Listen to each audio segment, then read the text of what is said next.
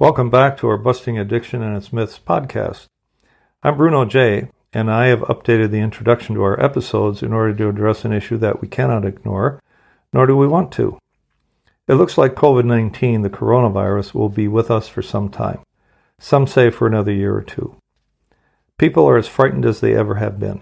They seek safety for their families above all, protection from the virus and from economic insecurity. But many families also face an added burden, drug addiction and alcoholism in their own homes, and what to do about it. There's something you should know. We, Safe House Rehab Thailand, were founded on the idea of safety. We hold on to the truth that clients deserve to come to a treatment clinic where they can at least feel safe and sound. Devoting ourselves to safety first gives us the firm foundation upon which everything else is constructed, hence our name, Safe House Rehab Thailand. Thailand has been recognized as one of the world's safest places to be during the pandemic. Further, we at Safe House have made the right adjustments so that clients and staff remain and feel safe and sound. Masks are mandatory, as is social distancing, mandatory hand cleaning, daily blood oximeter readings, which is an early warning measure, and if by chance anyone doesn't feel well, the local hospital in Bang Bung is only minutes away. My podcast, Busting Addiction and Its Myths, is dedicated to serving families of still suffering addicts and alcoholics by providing evidence-based advice and insight so that you can make a better informed decision on what to do and what not to do.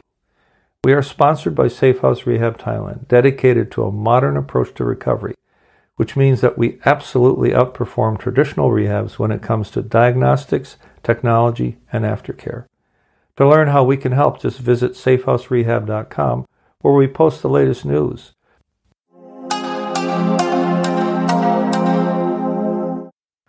Hi, this is Bruno J., and welcome to episode 6 of season 5 of my podcast, Busting Addiction and Its Myths. This podcast is sponsored by Safe House Rehab Thailand, a premier drug and alcohol rehab dedicated to enhancing the art and science of recovery. First, a plug for my sponsor who has given me the opportunity to help the families and loved ones of alcoholics and addicts better understand the nature of the disease and what they can and shouldn't do about it. We say in our podcast and in our blog that our primary goal is to help you make an informed decision at this critical stage of your life. Safe House Rehab Thailand represents the modern approach to recovery, founded on safety, which is why we absolutely outperform traditional rehabs when it comes to intake and detox, technology, and aftercare. So let's talk about why I call this episode Dancing with the Devil and Don't Even Know It. We would all agree that we as humans respond to life in ways that reflects our conditioning. What might have started as a conscious action, such as stopping at a red light when we were learning to drive, became in short time a conditioned response. We now stop at the red light without having to think about it or make a decision, because it's become a conditioned response and lives in our subconscious. Dressing for work, taking a certain route to the office, greeting our coworkers, etc., have all become part of our conditioning, and that is good for our brains. It's easy. This behavior grooves efficient neural pathways that are ready to be used again and again. So our brains don't have to work harder than absolutely necessary. It takes effort to overcome inertia and start thinking differently, and who likes effort? I think you know where I'm going with this. We, who've had an addict in the house, so to speak, have also undergone successive conditioning in the progressive sense, and we landed in a place where we couldn't even recognize ourselves were we to visit our current selves from even a few years earlier. Let me illustrate what I mean in the context of the subconscious dance with the devil, which is just a metaphor for addiction or alcoholism. By no means do I mean to call the disease evil. It's just a disease, but unlike other diseases, denial is embedded in its very nature. So see if you recognize yourself as a family member of an addicted person in the following story.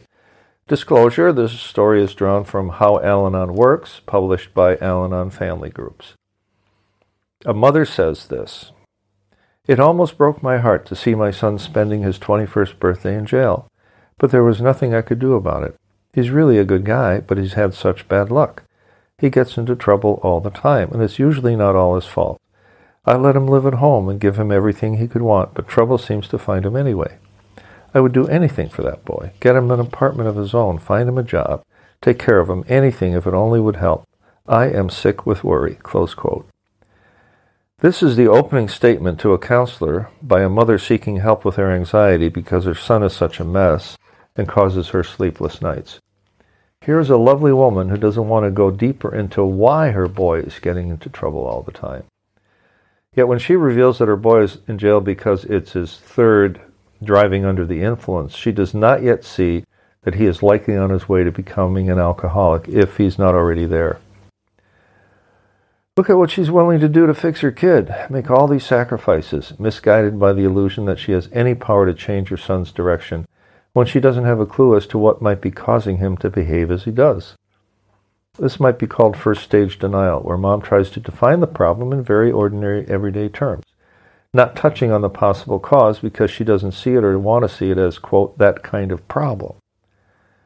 This can also be termed first-stage enabling, where loved ones think that the bad boy's behavior can be changed by making his life easier by arranging outside circumstances, when we know that the problem rests inside. And by this stage, these might be doing handsprings, saying, boy, I've got him now. She may already be in the embrace of alcoholism, whose job it is to warp everybody close to the alcoholic. This disorder is called cunning, sneaky as in there are no signposts on the way to hell, baffling, it sends confusing signals as in, he seems normal today, and powerful. It is a progressive disease always on the march downhill without let-up unless arrested in its tracks. Turns out the family member is as powerless over alcohol or drugs, or often both, as is the alcoholic himself, but she doesn't know it or believe it even when she's told. Her emotional well-being is tied to the well-being of the alcoholic by an invisible chain. She is looking to fix behavior that is not fixable to make herself feel normal. That is the illusion. In the early going, as in the example mentioned earlier, mom has not been alerted to the signs of a developing disorder, so she looks to make life easier for her son instead of having him experience the consequences. Let him spend a few nights in jail. Make him pay his own way. Don't give him a free place to stay. The enabling must stop. But if you don't know what it is, how can you change it? As a budding alcoholic, her son has stopped growing. He lives comfortably in an infantile cocoon that his mom has made for him. In time, his disease will demand more of him. He will become even slicker, even more willing to violate values that he once held dear. I said I would never do this, and I ended up doing this. Happened to me as well. This progression could take years, decades even, and I know all about it because I lived it. The mom sounds just like mine did many years ago when I started drinking and smoking pot at about 15, 16 years of age. And since I went away to a boarding school 600 miles from home, there was no telling what I was up to. I do not blame my mom or my dad or any parent for not catching on early. The truth is that most of the time early drinkers grow up and moderate or stop, and only a few, we think about 1 in 10, it could be that high, continue the fateful journey downward. So the natural instinct is to say he'll grow out of it, and most of the time he does.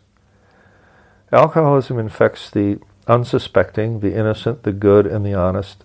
It most often starts with the young when it is most difficult to identify with any surety. By the time it's full-blown, say in the late 20s to 40s, the addict alcoholic has had so much damage inflicted on him by the disease that it takes a huge disruption to have him stop the sabotage. As I often say, it's not that he stops because he sees the light. He stops because he feels the heat. And unless he keeps feeling the heat, by that I mean hard consequences, not just mom yelling at him, his disease will keep milking the situation because there's nothing it likes better than an accommodating host. Yes, you could see the disorder as an invisible parasite that slowly but surely takes the host over. Crazy alcoholic thinking and behavior, typical among those suffering from the disorder, is automatic and involuntary, which means the addiction rules the addict and he has lost the power of choice. He will sabotage his prospects at work or destroy relationships, even though he would really not want that at heart, but he can't help himself. Well, which then leads to a sneaky out. If he can't help himself, is he really responsible for the consequences? Yes, he is. Although he may have lost the power of choice when it comes to drinking, he cannot avoid any consequences when it comes to his other behavior, even if he claims a blackout. The law has made that clear. There is no other answer. Accountability is also a corner of recovery. We grow up and face the music, no matter the tune. Let's get back to that worried mom whose son may be heading into the hell of alcoholism, while mom might be starting the waltz with the devil. and an innocent and unsuspecting victim being drawn into a potential web of denial, deceit, and pain. It doesn't have to be that way. If you can identify with this early stage of your loved one's development as a budding addict or alcoholic, know that not all is lost, for what I offer you is hope that there is a path to freedom for you.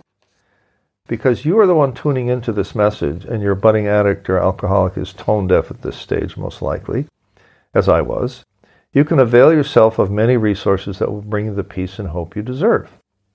Let's start with connecting with others who share the same problem as you do. It's called Al-Anon Family Groups, to be found at www.al-anon.org, where you can learn a lot about the companion 12-step program, also of Alcoholics Anonymous. The program works for the families of addicts too, and you could attend an Al-Anon meeting in your town. There are hundreds all over North America and elsewhere. You may suffer, but you don't have to suffer alone. Then there's the book about intervention authored by Jeff and Deborah Jay, J-A-Y, called Love First. I got a lot out of it because it did a great job of explaining how an alcoholic's mind works. Now that will amaze you. Finally, try Codependent No More by Melody Beatty, B-E-A-T-T-Y. It should come as no surprise that family members start exhibiting codependent behavior as soon as the disorder creeps into the house, and perhaps earlier. This is just another effect that disease has on the whole family, whether we like to admit it or not. So what have we learned about early-stage addiction and alcoholism today? 1. The signs of early-stage addiction are so subtle there's a high likelihood that loved ones will miss them and therefore attribute troubling behavior to a, quote, normal cause. Mom may be starting a dance with the disease early, well before she's conscious of its effects or its existence in the home. Parents don't want to admit that there may be that kind of problem at home because doing so will reflect badly on the image of their family. Shame is known as the most powerful force for a reason. It keeps things hidden from you. 3. The parent is inclined to make life easier for her addict in the mistaken belief that by making him more comfortable, somehow he will change his ways, when the enabling just encourages his disease to take over. 4. At some point, the addict has lost the power of choice. But that doesn't mean his behavior is in any way excused. He needs always to be held accountable, as that is an essential part of de-enabling. 5. There is much hope for peace of mind and healing for the still suffering loved one of an addict alcoholic. We highly recommend you seek the freedom from a disease that you didn't ask for by trying the Fellowship of Al-Anon, where you will find love and understanding given to you by those who share your life story.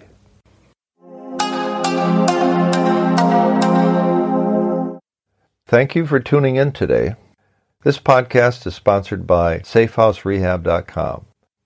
SafeHouse Rehab represents the modern approach to recovery founded on safety as our first priority. We absolutely outperform traditional rehabs with a sophisticated intake protocol, application of new techniques, and a more robust aftercare program.